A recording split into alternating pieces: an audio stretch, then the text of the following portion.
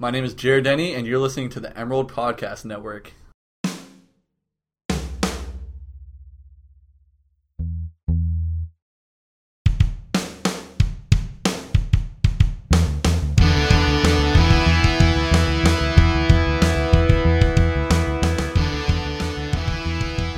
Hello, welcome to the Emerald Podcast Network. I am Jack Butler, here with Gus Morris. How you doing, Jack? Pretty good. We are here to talk Oregon football. Yes, it's that time of year already. We're going to review training camp. We've been pretty much every day. We're going to preview the Southern Utah game, and we're going to throw out a couple storylines that we want to hit on, touch on, talk about the game a little bit. We'll get to previewing the game a little later in the podcast, but and first, also some predictions too at the end. Yes, bold. Mm-hmm. Hottest of takes. First, we're going to talk about a storyline that, Gus, I know you really have spent some time asking the coaches about it, looking at it, and it's the youth on this team. It's something that Taggart and company and coaches have said that they're going to come in and they're going to tell the young guys and even the old guys that we don't care what year you are, anybody can start. You know, they've looked at the tape of last year, but they don't really know exactly who's done what yet on this team. So, sort of an open depth chart, at least that's what they've been saying since the start. Yeah, and that was a big theme too that Willie Taggart brought in when he actually arrived. It was even I think it was even during his introduction press conference where I think he even might have said like we're going to go out and we're going to get the best, and he kind of pulled together a decent 2017 recruiting class. But the fact that there are 11 true freshmen, actually 12 true freshmen, on Oregon's 2-deep depth chart that came out on Monday is pretty telling of kind of how he holds the younger guys and how he actually meant that these older guys are going to have to earn their spots.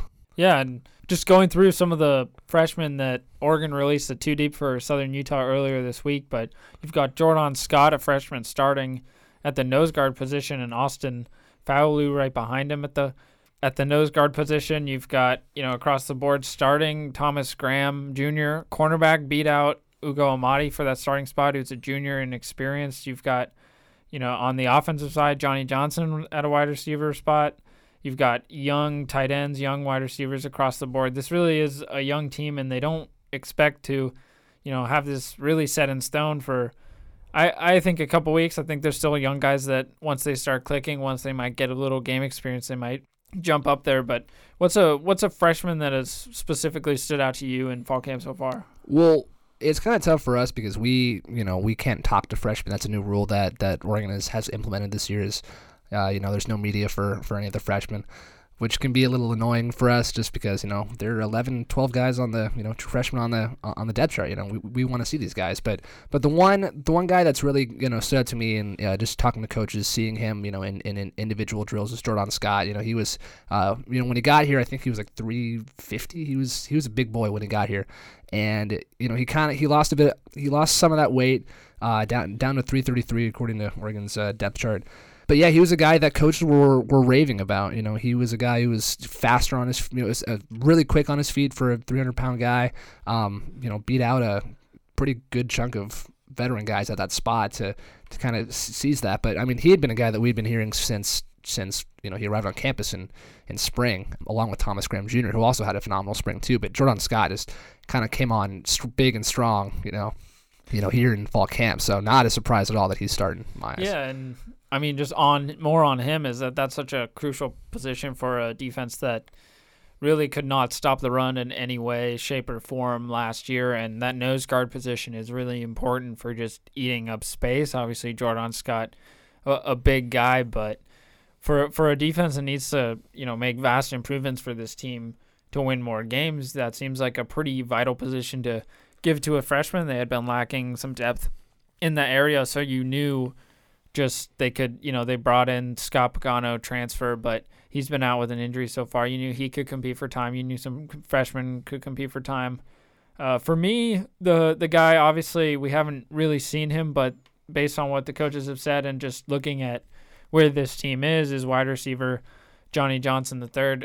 Obviously, the wide receiver position is pretty thin. A lot of young guys. They converted Brendan Schooler from safety to add some depth. Dylan Mitchell's a sophomore, a guy who's going to need to step up. I mean, I think Charles Nelson's the only guy that returns for this unit with a significant amount of catches to his name. So I think Johnny Johnson, reportedly has made some plays in scrimmages. Herbert, I know, has said his name a couple times when asked about some young guys that stepped up. So maybe they've got a little connection there. And Oregon really needs all the help they can get with some outside weapons. So to me, I'll have my eyes on Johnny Johnson, because if he can develop along the outside, bring a weapon, that's huge for them. Is there anybody else? Well, I think also, I already mentioned it, but I think Thomas Graham Jr., the fact that he beat out Ugo Amadi, again, it's telling that Taggart is going to let these younger guys, kind of get some running, and he doesn't really care what these guys, in the past have done. So, maybe that's part of that, is to kind of, motivate some of these older guys to, hey, step it up. You guys had kind of a crappy year last year. Got to, time to figure out something that works. So, but Thomas Graham, I think at safety cornerback, I think he'll be a really interesting piece over there. Yeah, absolutely. So now we'll go through. We'll look at some strengths and weaknesses. There's certainly a lot of position groups on this team that are really strong, a lot that are big question marks entering the season. Offensively, for me, the strongest unit is running backs, and that's no surprise. Without a doubt. Yeah, without a doubt. There's three guys, and obviously Royce Freeman coming back could break the school rushing career record. And I got to say, too, just like watching him in individual drills, like he's bigger, he's stronger, like he's going to have a monster year this year. Yeah, he looks good, and they're going to run the ball a lot. These three guys are going to be important with Tony Brooks-James behind him when Freeman was, injured, sort of just out, kind of missing last year. He was a guy that really stepped up. He got hurt himself, so we saw a lot of Kenai Benoit. I really think out of those three, any of those guys would start really anywhere in the country, and the Ducks have three of them, and I think just given the lack of weapons on the outside and the fact that Taggart, if you look at his Southern or his South Florida teams and then his Western Kentucky teams, he likes to run the ball. So it's a good unit for them to have a lot of depth at, sort of be dense at. Quarterback's pretty obvious. Well, to add a wrinkle real quick to running backs too. Do. Taggart also talked a bit about, maybe running some three-back sets too. So, you could at some points be seeing all three of those guys on the field, and, who knows what the hell is going to happen there. But interesting to keep an eye on how strong that unit's going to be too. But, yeah, back to quarterbacks. Yeah, and I'm actually going to add one more on the running backs. Just wouldn't be surprised. A guy, Taj Griffin, who's at running back, he's now at slot. He's been battling an injury throughout fall camp, but he's a guy that was moved to slot. I think you're going to see a lot of motion. Tony Brooks-James could go out, catch some bubble screens. Those guys have speed. I think, for a lot of those slot guys, they're going to utilize them and use that speed and that depth, that sort of that playmaking running back / wide receiver position that some of those guys can play. Quarterback, it's Justin Herbert, no question. I think something that has been intriguing is that backup role. Taylor Alley, who was converted to a wide receiver in the spring to help with wide receiver depth, but then Travis Johnson, Terry Wilson Jr. transfer. Now he's back at wide receiver, and he's competing with Braxton Burmeister, a freshman, a guy who was here in the spring. Based on what we saw in the spring game, didn't quite look ready. Seemed like he, needs some time. Nothing out of the ordinary for a freshman. You shouldn't be expected to grasp on right away to all that you need to do as a quarterback as a freshman, but still a guy that I don't think they want. They want him to take some time to develop. So really, all I gotta say is this quarterback position. If that Herbert goes down, this team is screwed. Yeah, it's strong up front. Herbert could take a big leap this year, and he could kind of become one of the more elite quarterbacks in the Pac-12. But yeah, it's just kind of like, hey, if he goes down, what do you got behind that? You got Taylor Allen, you got Braxton Burmeister, and that's kind of it. Again, Johnson transferred over the summer. Terry Wilson also transferred. That's who it was too. I've already forgotten their names. It's been so long. Yeah. But yeah, quarterback strong up front. Herbert's gonna have a good year, but yeah, kind of worrisome behind him. Yeah, Herbert's the guy, and Herbert was great in his freshman year, and should be good again. But I think there's a lot of cause for concern if he goes down, and it'll be interesting to see how Taggart and offensive coordinator Marcus Royo, Mario Cristobal, see how they maybe adjust play calling, because Taggart did like to run quarterbacks during his time in Western Kentucky and South Florida. So do they hesitate to run? They say no, but of course they're going to say that. Well, it's interesting too, because with kind of the lack of depth at wide receiver, they're probably going to run the ball a lot. But transition, the offensive line is also much stronger this year. So that is another area of strength that I see with this team. I mean, if you just look at the roster real quick, you got guys like Tyrell Crosby back. You have guys like Jake Hansen. You have Cal Throckmorton. I mean, just those three guys alone are all like that could be an all Pac-12 front right there. So I don't think protection is going to be an issue, but yeah, but I mean, just like the weapons that Herbert is going to have to use will be kind of question marky. Yeah. Right guard, Jake Pisarcik, a senior, so even though that right guard position is sort of the weak point, Jake Pisarcik's still a guy that's been around for 5 years, and he's seen time. He's seen playing time. He's been with he's been with the program for so long. He's certainly seen his fair share of action.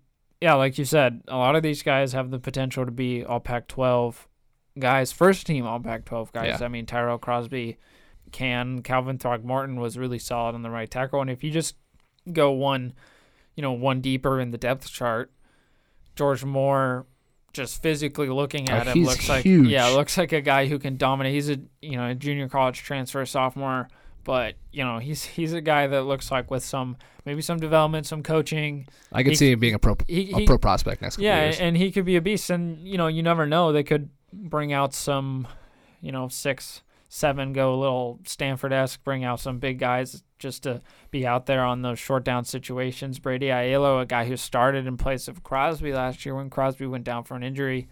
Doug Brenner's got some time. Good old Doug Brenner, still around. Still kicking it. Still going at it. And, Evan Volera, a guy behind him, another senior who's been around. So Mario Cristobal, offensive line coach, has said he wants to get 10 deep. Now, obviously, that's pretty hard for any program, but at the same time, they're about as good as a unit you're going to find in the Pac-12, maybe the best up there with, USC looking forward. The offense overall is going to be good. It's not a question of whether the offense can perform, in my opinion. I think what will be interesting is opposing defenses. Will they just stack the box against them and force those young wide receivers to try and beat them one-on-one? That's the only question. And it'll be interesting to see, too, how Oregon adjusts to what teams will throw at them. And then, the kind of the chess game, if you will, of the what does Oregon do, what does the team counter with, and then how does Oregon kind of counter against that? Absolutely. And like we mentioned with the running backs and sort of that hybrid wide receiver running back position, if you just get some of these guys in space, they can they can be your offense. Your offensive play calling can be just get these guys in space and let them work. So we've talked about the strengths of this Oregon team. The offense is definitely going to be one of the strengths. It does still have some weaknesses, on it too. We've talked a bit about the lack of depth at wide receiver. At the moment, they have 9 guys listed on the depth chart. I don't know how many of those guys are actually going to see a lot of time this year, but for sure you're going to be seeing a lot of Mitchell, Charles Nelson, and Johnny Johnson, but I would kind of anticipate they run the ball a lot more than kind of pass it. Yeah, to me, it's sort of a position that is something that's pretty much up for grabs for a lot of these guys. I think, a guy like Malik Lovett could jump in there, get some starting experience, get a ton of playing time, get a ton of reps. Brendan Schooler made the transition from safety to wide receiver, so after some coaching, once he makes that transition, he could jump in, make an impact. But like you said, this is a young and untested group, and it could be just sort of a clown car of guys almost, where you just every week you sort of see somebody new. I think for these guys, what's going to be really important is running a lot of screens. They seem to be doing a lot of little bubble screens. I think that's going to be, whether they can block, whether they can. A guy like Darian McNeil, he's kind of small, shifty. He's somebody that they could throw to in the slot, throw to out on those screens that could get those extra yards. I mean, to me, Alex Ofodile is a guy that came in with a lot of potential. He's kind of a bigger prototypical guy, but he's sort of listed there with Malik Lovett as an or behind Dylan Mitchell. So he was hurt all last year too. Yeah, so that'll be tough to come back. And he's been hurt, and he's recovering and spending some time continuing building chemistry with Herbert and just the coaching staff in general. So it's really hard to pin down this wide receiver unit in some ways, as you can see by the 2 deep as well. There's, they've listed 3 guys at the 2 deep and 2 out of the 3 wide receiver slots. So it's certainly, in my eyes, a weakness. I think like I said, defenses are going to load the box and just try and stop the run and worry about the wide receivers later. So, and that also goes into the tight ends. Some new tight ends, Jacob Breland. He's been a name that's been out there. He's seen some action, got a couple of throws last year. He had a big catch against Wazoo in sort of garbage time with Herbert. Actually, that was Herbert coming in late once they were, sufficiently defeated. But he got fun times. Man. Yes, fun times up in the Palouse. But just what are you seeing from the tight ends? I mean, kind of a new group, but something that Herbert had a lot of success going to last year with this. Granted, that was a strong group of tight ends, but still.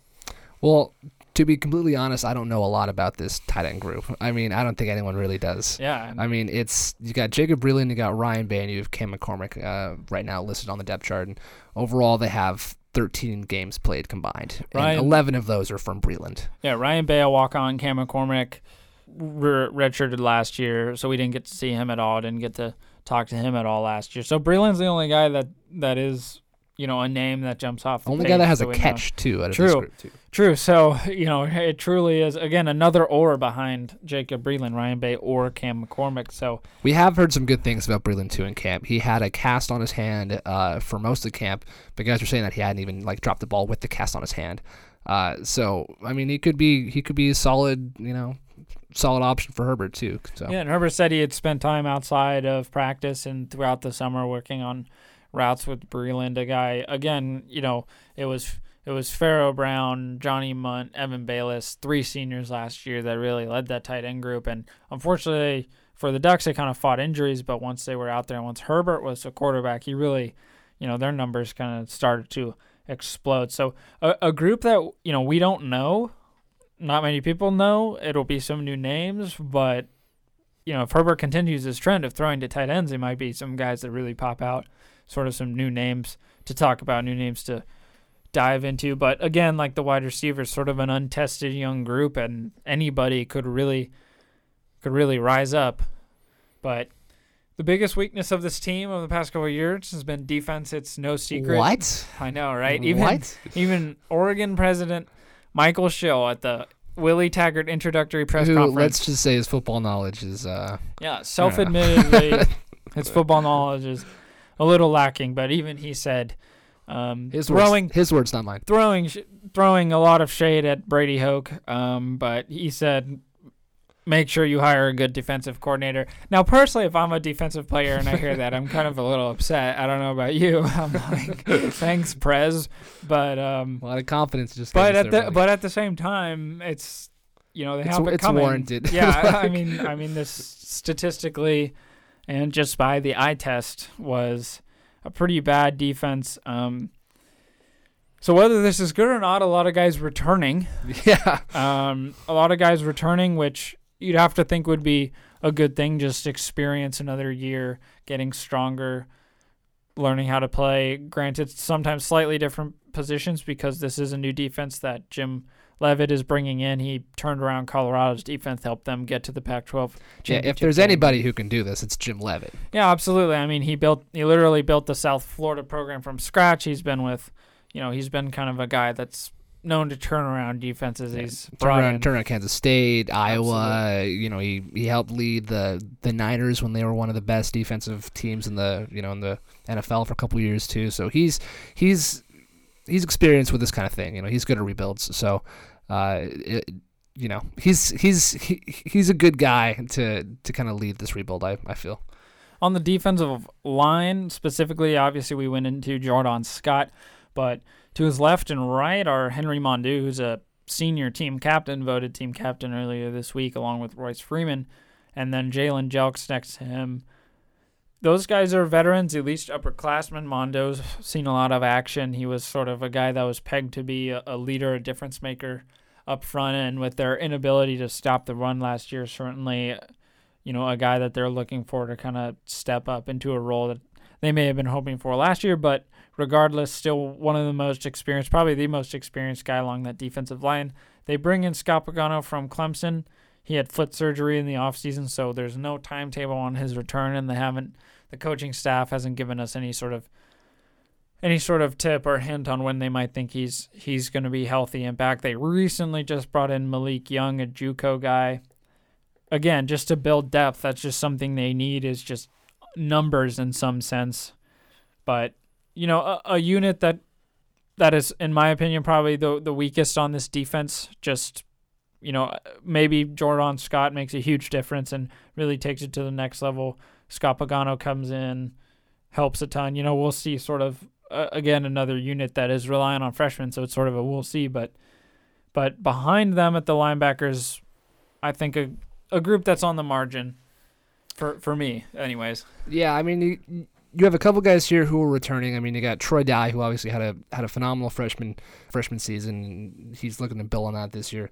You also got Justin Hollins, who's a guy that Taggart was raving about, other coaches and players were raving about. He really earned that starting spot this year. And then you also have Kalana Apello, who was a walk-on guy. Was part of that cool video that Oregon put together. Got awarded a full scholarship last couple weeks. And then also you have Fotu Liatu. I hope I didn't butcher that name. Probably did. At the duck position, which is kind of a new. It's I think it's more of like a hybrid linebacker safety position. So a little more coverage, protection this year. But just kind of an interesting group. Jack, what are your kind of thoughts on that? Well, like I was sort of leading into it with, I think it's a group on the margins that is sort of something that could really take big steps, because a lot of those guys, they did see action last year as sort of a big rotating group a season ago. So, even, Jimmy Swain's a guy who saw a lot of action last year. Jonah Moy is just a huge guy, and he saw action last year. I mean, it's a group of guys that has seen action but has yet to really step into, big shoes in terms of stopping the run, making stops, stuff like that. I mean, whenever, Kalana Apello, he's a guy that plays with heart. He's certainly hustling all over the field. He makes up for his small size, listed at 5'11", roughly 200 pounds. It's pretty small for an inside linebacker, somebody who's going to be tasked with stopping the run, especially, going up against massive guards. That, to me, I know he plays with heart, but, it's concerning in some points if a guy that small is sort of is up there and you're tasking him with trying to stop the run. But, again, I think a group that there's some veterans on this team that I think should step up a little bit and be able to help this team get from, bottom of the barrel to middle of the pack. Yeah, it's a team with experience, and they do have a lot of individual talent. It's just seeing if they can actually put all that talent together into actually stopping guys, which was kind of a problem last year. Now, I think you and I disagree on where this unit is, but it's the secondary. A group 2 years ago that was pretty young, pretty raw. Sort of the weakness of the defense 2 years ago, but now there's a lot of upperclassmen. Arion Springs starting one cornerback position. You've got Khalil Oliver Jr. at safety. Tyree Robinson, a guy who's not listed on the depth chart, presumably with injury. He'll be at a safety position. But for now, Matrell McGraw, a junior, a guy who really hasn't seen a lot of playing time, but he's now out there. You think it's kind of a big question on this team? Why is that? Well, first off, you got, four true freshmen in that secondary. Arion Springs has had a pretty good career so far. Obviously a bit of a down year, weird year last year. I just kind of see this team as, maybe trying to adjust a little bit, with Levitz, kind of going back to the 3-4, just seeing how this team is going to kind of react to that, and if it might take a bit of, a couple games to get their feet under them. They haven't really been going against the best talent, going against the wide receivers and some of the tight ends and whatnot in practice. I think that's something that Arion even pointed out, was kind of indirectly said that, the wide receiving group is not that especially strong, in practices. So I don't know. I just think that when this team actually goes up against some talented receivers, like if, they've going against Carrington, again in November when Utah comes to Autzen, I think that could be interesting. I mean, Washington has a talented group of wide receivers, and then you also have to play, Wyoming, your third game of the year. So it's like it's not a lot of time to kind of get your feet under you, and I don't know. It'll be interesting to see how long it'll take them to figure it all out. I think this is a strong group. I think the area of concern for me is in the front seven and how it affects the secondary in terms of, pass rush. I think you can only cover guys for so long, and if there's no pass rush, especially in the Pac-12 when there's solid quarterbacks, they can pick you apart, and that can kind of deceive in some ways, certainly in a box score, but also just the eye test how a secondary performs. But, I think it's going to be a solid group. I mean, we'll see if Tyree gets back healthy. To me, that's huge because he's, a big defender, but also that safety position with a guy like Latrell McGraw doesn't have a lot of playing time, and then 2 true freshmen behind him, that could be a cause for concern or some question. So once he's back, if he's back in time, then I think that this makes this pretty strong. And I think Thomas Graham listed as an or with Ugo Amadi, but, we've seen him take a lot of reps with what, looks like might be the first team out there. And I think that's more of a, not necessarily statement against Amadi, but more for Graham. And I think this is a group, and talking to Ugo Amadi, he said that this defense just asks a lot of those secondary guys just to go one-on-one, whereas in past it wasn't as much just a one-on-one with wide receivers, but this year it's very much, I've got this wide receiver and I'm going to try and shut him down, which in your case, if you think the secondary might struggle, might be bad, might be poor, but in my case, I think they've got experience, they've got talent, they've got athleticism. I think that can do well. The question is, can they hold up? Well, they had a lot of that last year, and we all know how that turned out. True, but again, I think it wasn't as bad last year because they had 0 pass rush. They might again this year, so we shall see. But again, embrace debate.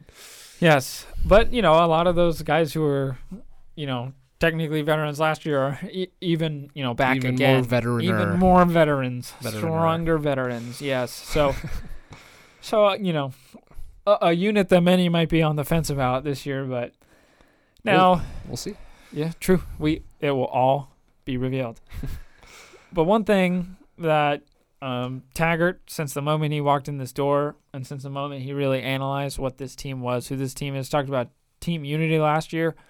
Obviously, it's come to light that this team was kind of fractured last year. They weren't necessarily the strongest core in terms of chemistry, in terms of how close they are.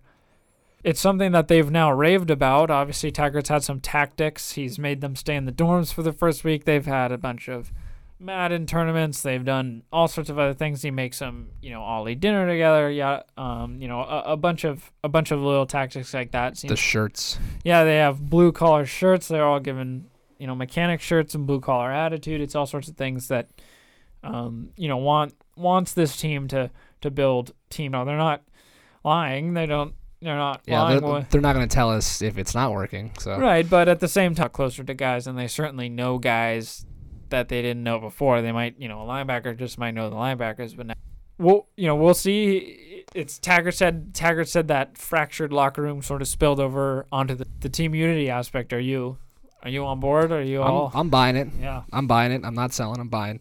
A lot of the stuff that we heard, last year, in kind of exit interviews and.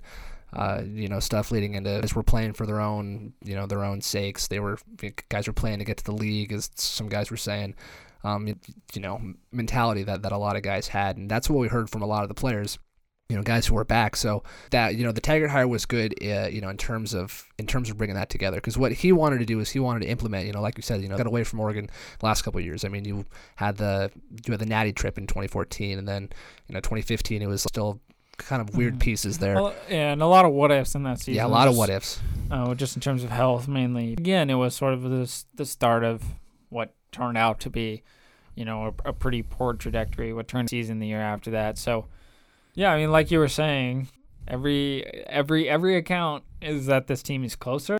Moves onto the field in terms of communication, chemistry, all that things. I mean, and trusting guys too. Trust, and I mean, look, if you just think about it and, just straightforward, if you like the guys that you're playing with, if you really enjoy the guys that you're playing with, you're probably going to have more fun. You're probably going to be looser, playing better. And if everybody's sitting there, not necessarily caring about each other, then, put 2 and 2 together. I don't need to finish that statement for you, but we'll see. And again, this is all before any wins and losses. Yeah, they haven't even taken the field yet officially. We'll see if they come out and they fall flat against Nebraska. If they fall flat against Southern Utah, we'll see where this team personality goes. But, it's something that Taggart has seemed to bring to South Florida, seemed to bring to Western Kentucky. sort of an all-in mentality with all the guys, which is really important for those programs that are underdogs. And I do think too that even if the season does go south in a way, and they end under 500, I still feel like the team chemistry aspect of it is going to be a priority for Taggart to keep, because he's here through 2021 or 2021 2022, something like that. He's here for the next couple of years. 2021. So he's here for the next couple of years, and he's already done wonders on the recruiting trail. Oregon has a top 10, top 5 maybe recruiting class coming in next year. So what he's trying to do is he's just trying to build not only a culture, not only a team, but a culture. So I feel like even if the season goes south, that's still something that he's going to focus big time on, is just staying together as a team and staying together as a unit. So yeah, and initial test, Southern Utah this Saturday, 5:15. Mm-hmm. FCS program from the Big Sky. Last year averaged 29.2 points per game, 348 total yards offensively. Defensively, they were a little bit weak, and they allowed 28.4 points per game. So, a team that I would say most Duck fans, most of us, don't know too much about, but an FCS program, and we've seen FCS programs come in and upset teams when they're not supposed to, and sometimes take big programs off guard, especially in this week one, when players might be a little rusty, they might not be ready, and an FCS opponent can pounce. Now, not going into too deep into how, what Southern Utah does, what they run, all that stuff, just more, if you're a Duck fan, if you're a Duck coach, if you're a Duck player, what do you want to see? What is the this game is a positive, only, good things come out if what happens? Well, it's got to be a route. Southern Utah. So they averaged almost 30 points a game. I want to see them under 20, under 20, under 15. I want to see one score on the board if I'm a Duck fan. This is a team that is not very good, just straight up. This is a team that's making $500,000 to win or lose this game. Southern Utah is a contract win essentially. They're being paid to come here to get their butts kicked. So I just want to see Herbert do well. I want to see how the defense has improved. I want to see Royce run for 200 yards. I want to see Dylan Mitchell kind of see what he can do. If this is going to be a breakout year for him or not. I just want to see all those kind of little pieces come together. It's kind of right back to it the next week, because it's like they go from Southern Utah to Nebraska. So they really kind of got to iron out all the kinks now. So yeah, unfair or not, I agree. I think it's kind of route or bust. I look back at UC Davis last year, and maybe we should have seen a little writing on the wall. Again, Oregon controlled that game. UC Davis couldn't stop them offensively, but they were able to put 28 points on this team, 14 coming in the third quarter when the Ducks starters weren't out. In some case, they put 21 points basically on the Ducks starters, and that was UC Davis, and obviously went on. They're worse than Southern Utah. So again, a win's a win at the end of the day, and that's what coaching staff wants. But you want to see more than that against a team like Southern Utah. Realistically, with Nebraska looming and a tough Pac-12 schedule looming, you'd like to have them jump out the gates and not sort of stumble in some ways against Southern Utah. And, sometimes all it needs is a little momentum, a little confidence for Southern Utah. They played Utah well last year. They, I think it was 24-0. So you look at the scoreboard, but again, that's a FCS opponent going against, Utah, who ended the season, I believe, in top 20 or was certainly up there. So this, no doubt, no bold predictions here, and losing. We both obviously predict them to win, but we're gonna now wrap this up with some season predictions. We're gonna start the Ducks over under for wins this season. If you're a bettor, is 8. That would be doubling the win total from last year. The Ducks 4-8 last year, 2-7 in the Pac-12, last in the Pac-12 North a season ago. So a doubling of wins would be quite the step forward. Over under, Gus. What's your choice? I gotta go under here. Just looking at the schedule, I'm just gonna run through it. So you have we start out with Southern Utah. I'm gonna chalk that one up as a win. got Nebraska coming up next, which I'm going to say the Ducks take that one. I think it was a close enough game last year. Oregon had those, what was it, 5 2-point failed 2-point conversions. Too many. Too many. Yeah. So I think, and their wide receiving core is not as strong this year either, so I think that could be a solid win for Oregon.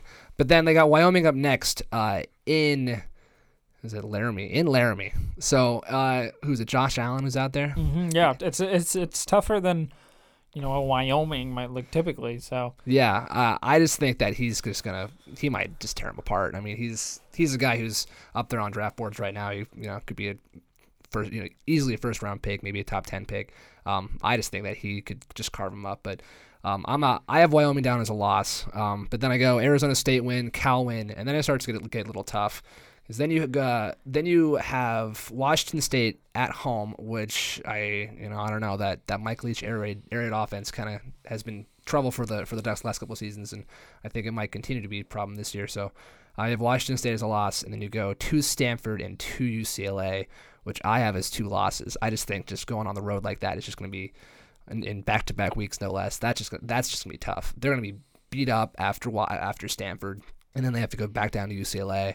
That's just going to be a tough one. Then Utah in Eugene on October 28th, Darren Carrington's return. I mean, I think it'd be funny if he just had an absolute monster game and beat them, but I don't, it could happen, but I have that one as a win for the Ducks. And then Washington, I got to say, I think the streak's going to continue this year. Washington just looks too good. Win for Washington there, and then, I think they will end, though, beating Arizona and beating Oregon State. So I have 7-5 this year. I'm under as well. I think 6 or, but I think say it loud, say it proud. Yes, I am under as well, but I think 6 or 7 wins is a big step forward for this Ducks program. I think there's a legitimate chance that this team starts 5-0 and actually, maybe even goes undefeated at home this season, but there's some pretty brutal road games, especially when they hit Pac-12 play later in the season. But, I'm with you in that Nebraska game. I think it's a toss-up. I'm sort of leaning the Ducks right now, but we'll see how week 1 shakes out with both those teams. You have a loss to Wyoming. I got to win Arizona State. I got to win versus Cal, but Homer. Yeah, you know me. But from there, again, I think they'll upset a team, a team that they're not technically supposed to beat, but could certainly see them slipping a game, maybe, on Oregon State again, possibly. I think they were going to have a good shot to go down to UCLA and win, but again, on the road, that's pretty tough. So I'm looking at. I mean that month-long stretch from Washington, we're like in a span of 4 weeks. Yeah. You go Washington State, at Stanford, at UCLA, host Washington, and then at UW. That's tough. Yeah, and I think there's a good chance this team starts 5-0, and I think there's a good chance that they go 0-5 for the next 5. So just looking at that schedule, but wrapping up with Arizona and Oregon State, that to me is where the Ducks will be in bowl territory. They'll be able to clinch a bowl game with those 2 wins, and in my opinion, really should wrap up the season with those 2 wins. So that wraps up our podcast. Pretty in-depth look at training camp and previewing the season a little bit.